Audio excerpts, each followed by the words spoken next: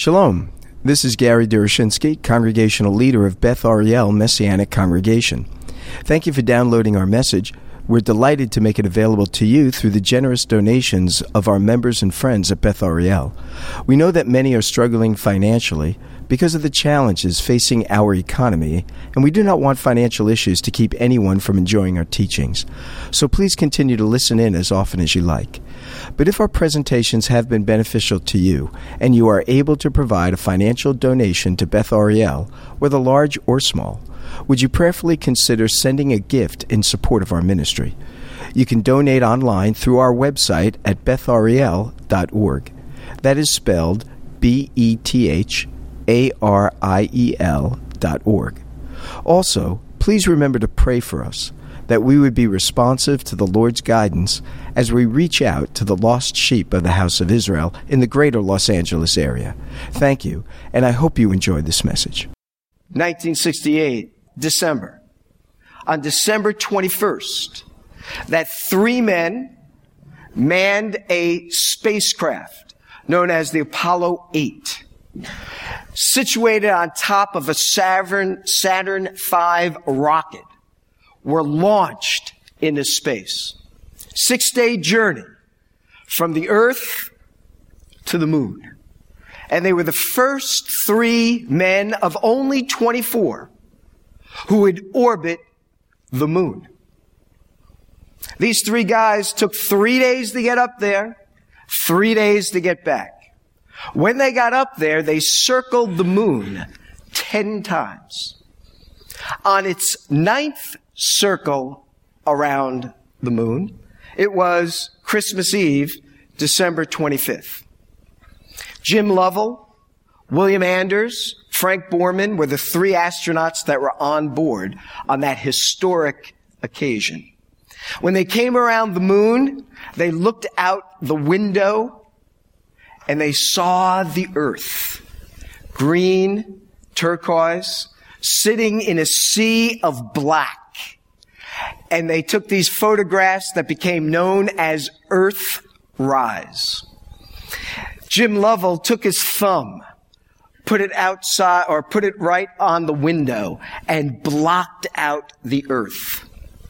And he thought to himself, if my thumb can block out the Earth, how insignificant are we really in this universe? And to think that the Son of God would come to this spot that, from the right perspective, could be blotted out with our thumb. And the billions of people upon that planet blotted out by our thumb. And how big is God's thumb? If he had a thumb. If he had a thumb. Not a Mormon. Just making a suggestion. If he had a thumb, how much of the universe could he blot out? Not just the Earth. As they came around the moon, they gave a Christmas gift to the inhabitants, that's you and I, of the Earth. And the Christmas gift was each one of them read from Genesis chapter 1. And they read the first 10 verses, and those verses say this: in the beginning, God created the heavens and the earth. Now the earth was formless and empty. Darkness was over the surface of the deep, and the Spirit of God was hovering over the waters. Can you imagine reading this while looking out that porthole at the earth in the midst of space? And God said, let there be light. And there was light. God saw that the light was good, and he separated the light from the darkness.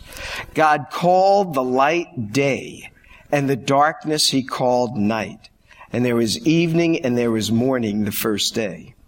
And God said, let there be an expanse between the waters to separate water from water. So God made the expanse and separated the water under the expanse from the water above it. And it was so. God called the expanse sky. And there was evening and there was morning the second day. And God said, let the water under the sky be gathered to one place, and let dry ground appear. And it was so.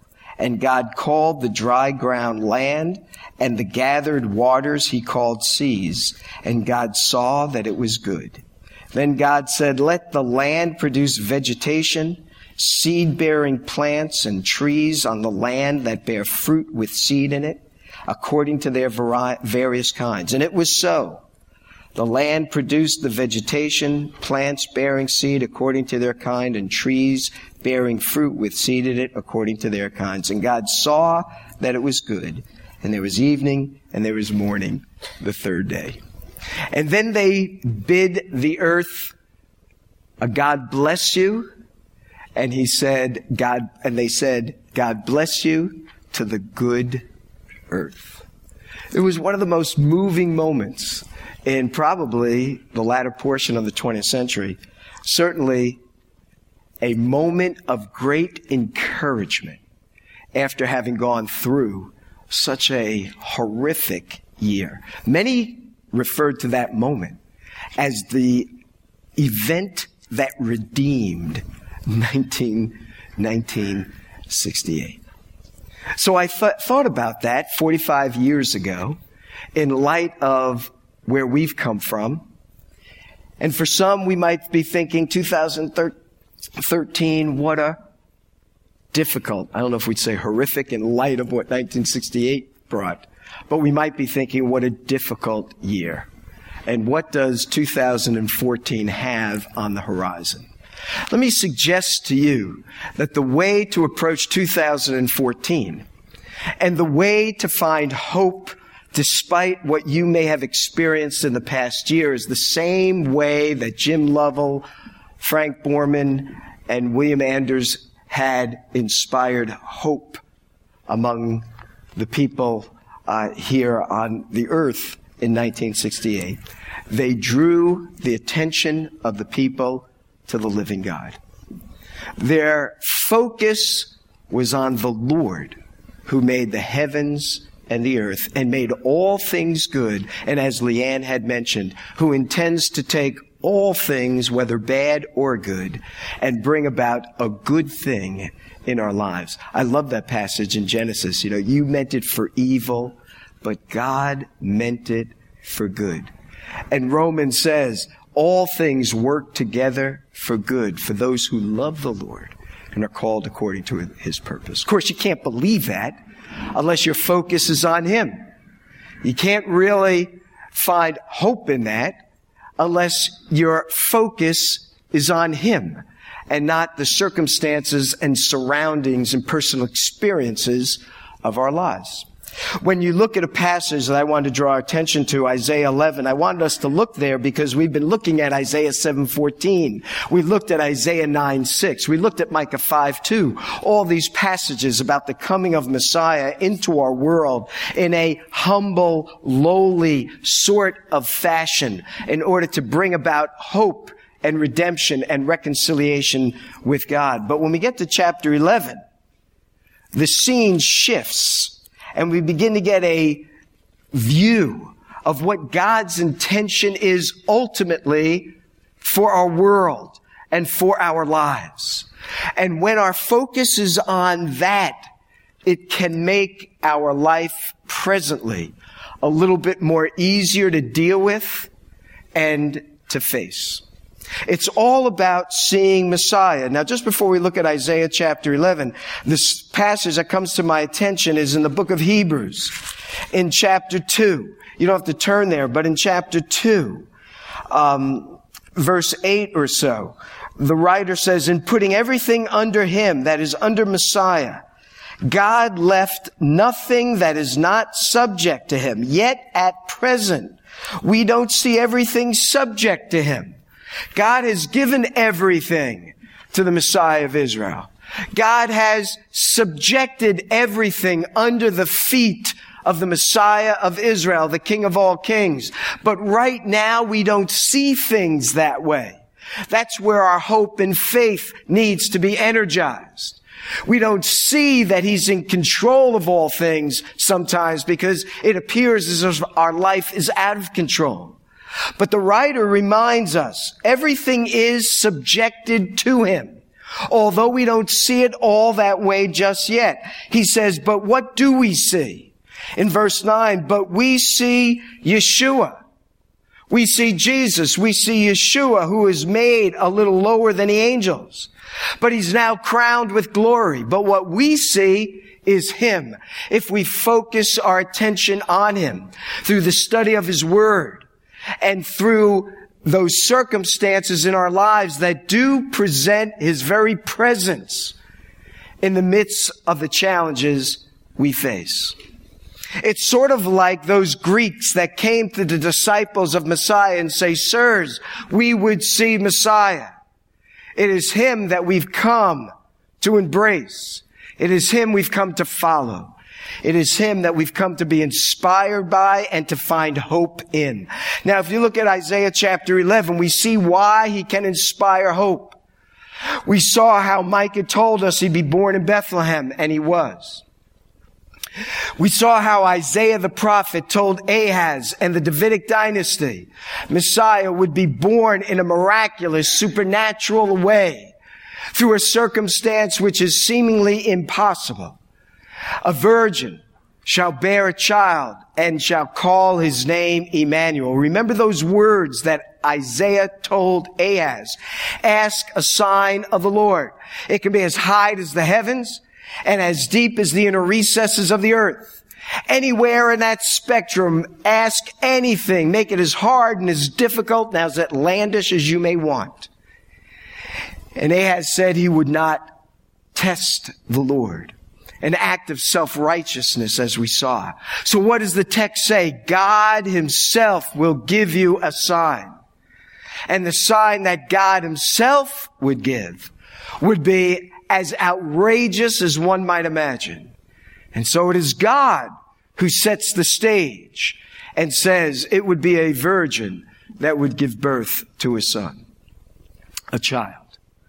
We looked at Isaiah 9:6, and in Isaiah 9:6 it says that a child was born, a son was given, and his name would be called Wonderful Counselor. Thank you. I was trying to think Hebrew, English, the Hebrew. Wonderful Counselor, Mighty God, the Everlasting Father, the Prince of Peace.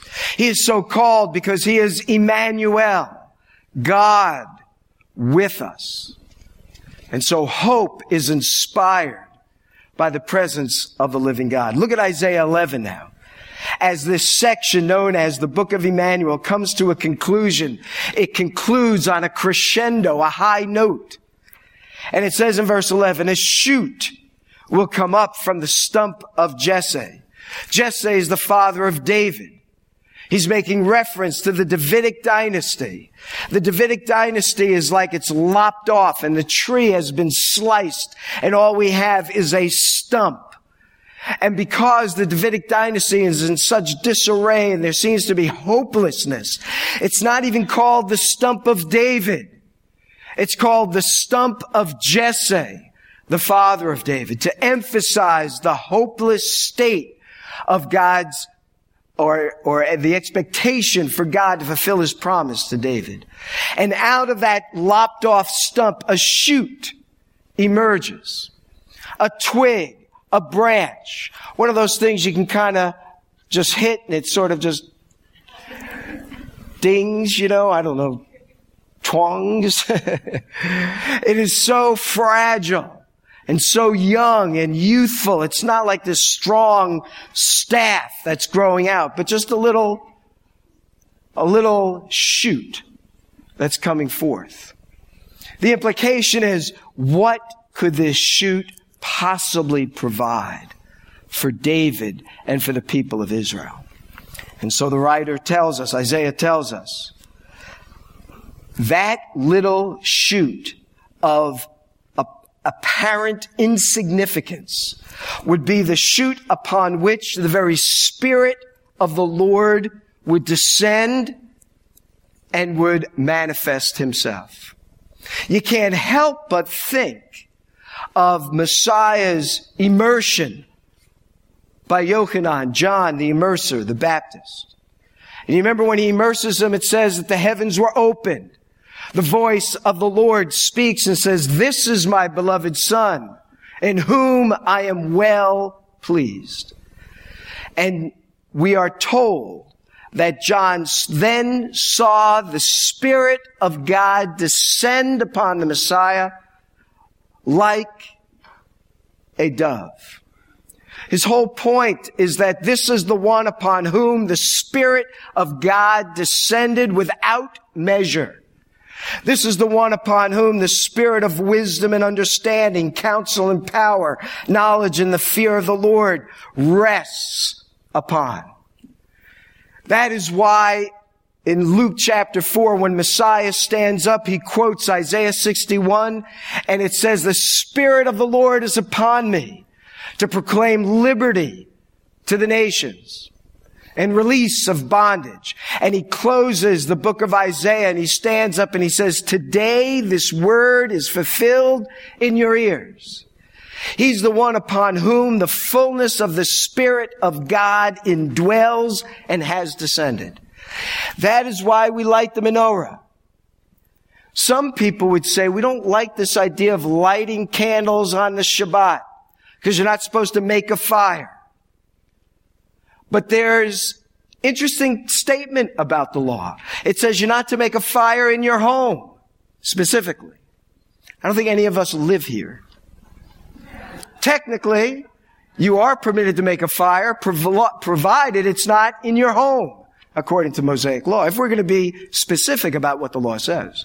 But if we want to broaden our homes to involve wherever we happen to be, I'm not so certain lighting a candle is what Moses is talking about in terms of making a fire. That's making a flame.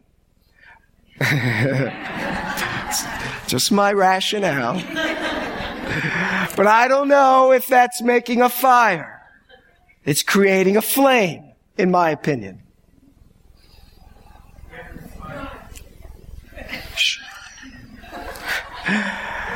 But the lighting of the candles, even if it was making a fire, to me has a symbolic concern that goes beyond the law. It's meant to point out the sevenfold, that's why we read from Isaiah 11, the sevenfold filling of the Spirit that rested on the Messiah of Israel. It's meant to draw our attention to Him and not merely the menorah. Keep in mind, in the holy place, in the temple, the menorah was lit every morning and evening to keep the oil going so that the menorah was always lit. On the Shabbat, they lit the menorah. And thus, I do not see it as a problem in any way, shape, or form. Our point is we want to draw attention to Messiah. We would see Yeshua. Now we see Messiah, but not everything's subjected to Him. If we're to find hope, it's in the presence of the Spirit-filled Messiah of Israel who is filled with the Spirit, the text says, without measure. You and I are filled with the Spirit in measure. The fullness of the Spirit cannot descend completely upon us because of our limitations. Messiah was unique. The Spirit of God dwelt within Him and upon Him without measure. And thus, where two or more are gathered, here He is in our midst. The menorah is to remind us that He is here from beginning to end. And as we gather, we're reminded of just who the Messiah is. He's the one that we can go to during our time of need because He's the wonderful Counselor, and that because He is filled with the Spirit of wisdom and understanding. He's the one we can go to empower us to do what in our own strength we can't, because He's the one in whom the Spirit of counsel and power resides. He's the one that can help us to see God, be yielded to Him and submitted to Him, because the fullness of the Spirit rests upon Him, which is the Spirit of knowledge and the fear, reverence of the Lord. It is to him we must go, especially when confronted by the challenges of life. Now notice this. This tells us about who he is and why we can go to him. But look at what it further says. It says he will not judge but what his eyes see or his ears hear. In other words, he will not merely judge by the external things he sees and hears and perceives, but he can look into the very recesses of our hearts and therefore can judge with righteousness and with justice. Because he doesn't just respond to what is external, but he knows the very thoughts and intents of every human heart. If you would, turn with me to the last book of the Scriptures, the book of Revelation. When Messiah returns, Revelation 19 was just a spectacular moment in all of time. And it says in verse 11 that John saw heaven standing open. It's as if space opens up like a curtain. And there before me, right before John, as clear as day, he saw a white horse. And notice, the rider on the horse is called Faithful and True, and with justice he judges and makes war. Keep your finger there. Look back at Isaiah chapter 11. It says that he will not judge by what he sees, but with righteousness and with justice. What John saw is what Isaiah predicted would be the reality of our Messiah. Look at chapter 19 in Revelation again. He has a name written on him that no one knows but he himself. He's dressed in a robe dipped in blood, and his name is the Word of God. John would tell us this. In the beginning was the Word. The Word was with God. The Word was God. And the armies of heaven were following him, riding on white horses, dressed in fine linen, white and clean. And out of his mouth comes a sharp sword with which to strike down the nations. And he will rule them with an iron scepter. It says that right in Psalm 2. He treads the winepress of the fury of the wrath of God Almighty. On his robe and on his thigh he has this name written: King of all kings and Lord of all lords. These are additional enthronement names that are given. Now look at this. This tells us about his character, tells us about his person, why we can trust him, what he's coming to do. Look at what he does, his program, if you will. Notice when he comes in all of his glory, the world will be transformed. The wolf will lie down with the lamb. The leopard will lie down with the goat. The calf and the lion and the yearling together. A little child will lead them. These ferocious animals, these stalker type animals that feed on these lesser animals, will dwell together, and a child will see them as just their own pets and ones that they can just sort of hang out with. It says the infant will play near the entrance of the cobra, and the young child will put his hand into the viper's nest, and there will not be any harm. Nothing will be destroyed in all of the earth, because Messiah's presence will cover the earth from one end to the other, from sea to sea. These are the things we need to fill our minds and hearts and souls with as we face the challenges of our lives. We see Messiah now lower than the angels, but we will not always see him that way, and we will not always see him that way in our own personal lives sometimes. He will manifest himself to us as the one filled with the Spirit. He will manifest himself as the one who will bring about peace and harmony in our world, and can begin to manifest those things in our lives today to a limited degree.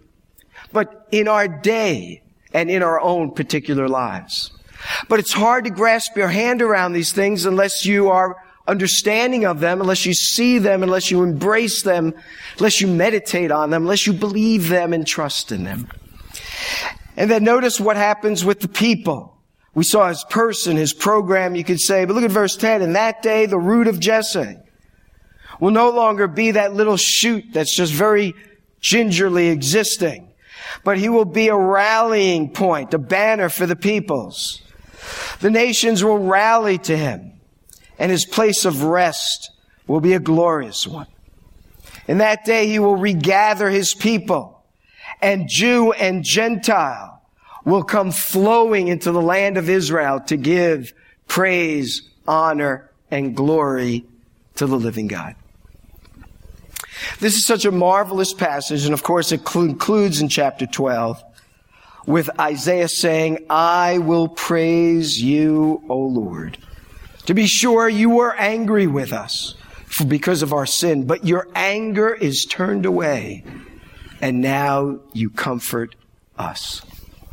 My encouragement to you in 2014, and as you reflect back maybe on 2013 and even further back, is that you do so with the eyes of faith and with the eyes of understanding of what the Scripture tells us about the living God. Remember, though a shoot and we see him this way, that's not all that he is. He's the one upon whom the fullness of the Spirit rests. So go to him, that he would share of his Spirit with you, to encourage you, to empower you, to challenge you, to enable you to reverence God the way we all ought. When you're going through your times of challenges and difficulties, remember this is the one who is faithful and true. This is the one who will ultimately correct all wrongs. This is the one who will act justly and righteously. This is the one who acts with compassion and grace and brings comfort and draws us into the very presence of the living God. Remember, he is the one who will transform our world to bring about peace between the animal kingdom as well as between human beings. And he's the one that can give a semblance of that ultimate peace in our lives even now. There are no tricks of the trade. It is all about coming to the Lord, embracing him, reflecting on his word, meditating in prayer, reminding ourselves of these truths. I do not say that we cannot be helped by each other's counsel and advice, but at the end of the day, we must go before him because he's the King of all kings. He's the Lord of all lords. He's the one who is faithful and true. He's the one who is our comforter and guide. He's the one who has the Spirit of the living God dwelling upon him without measure. He's the one that has the spirit of wisdom and counsel, the one of knowledge and might, the one of the very fear and reverence for the Lord. Come to him, and he will make that difference in your life. Let's pray. Our God and Father, we thank you for this day. We thank you for your word. And may by your Spirit, may it sear it to our hearts. And may we be ever mindful of your truth that is revealed in your word. There are a variety of philosophical thoughts that circulate our globe and that have been dispensed throughout the corridors of history. But at the end of the day, it is you who said, "Let there be," and it was. It is you who have sent Messiah into our world in the most outlandish of ways, that we would be encouraged to trust in you and to follow your ways. Lord, it is your Son who is to come and establish his kingdom on earth. Father, may we fill our thoughts and our minds with the truths of your word, of this great moment of hope that will one day descend upon our world. Help us, Father, therefore, to live faithfully before you. For you are the living God of this universe, in whom we can trust and in whom we can believe. Like the disciples of old, Father, we do believe. Help our unbelief, O Lord, that we might live, dare I say it, victoriously in the midst of our challenges and trials of life. For we pray in Messiah's name. Amen. Thank you for listening to our message. We hope that it serves to encourage you in your walk with the Lord and your service to Him. Do remember us in your prayers, and if you are able to provide a financial donation to Beth Ariel, whether large or small, would you prayerfully consider sending a gift in support of our ministry? You can donate online through our website at bethariel.org. That is spelled BETHARIEL.org. Thank you again, and may our Heavenly Father richly bless you as you continue to follow Him. Shalom, shalom.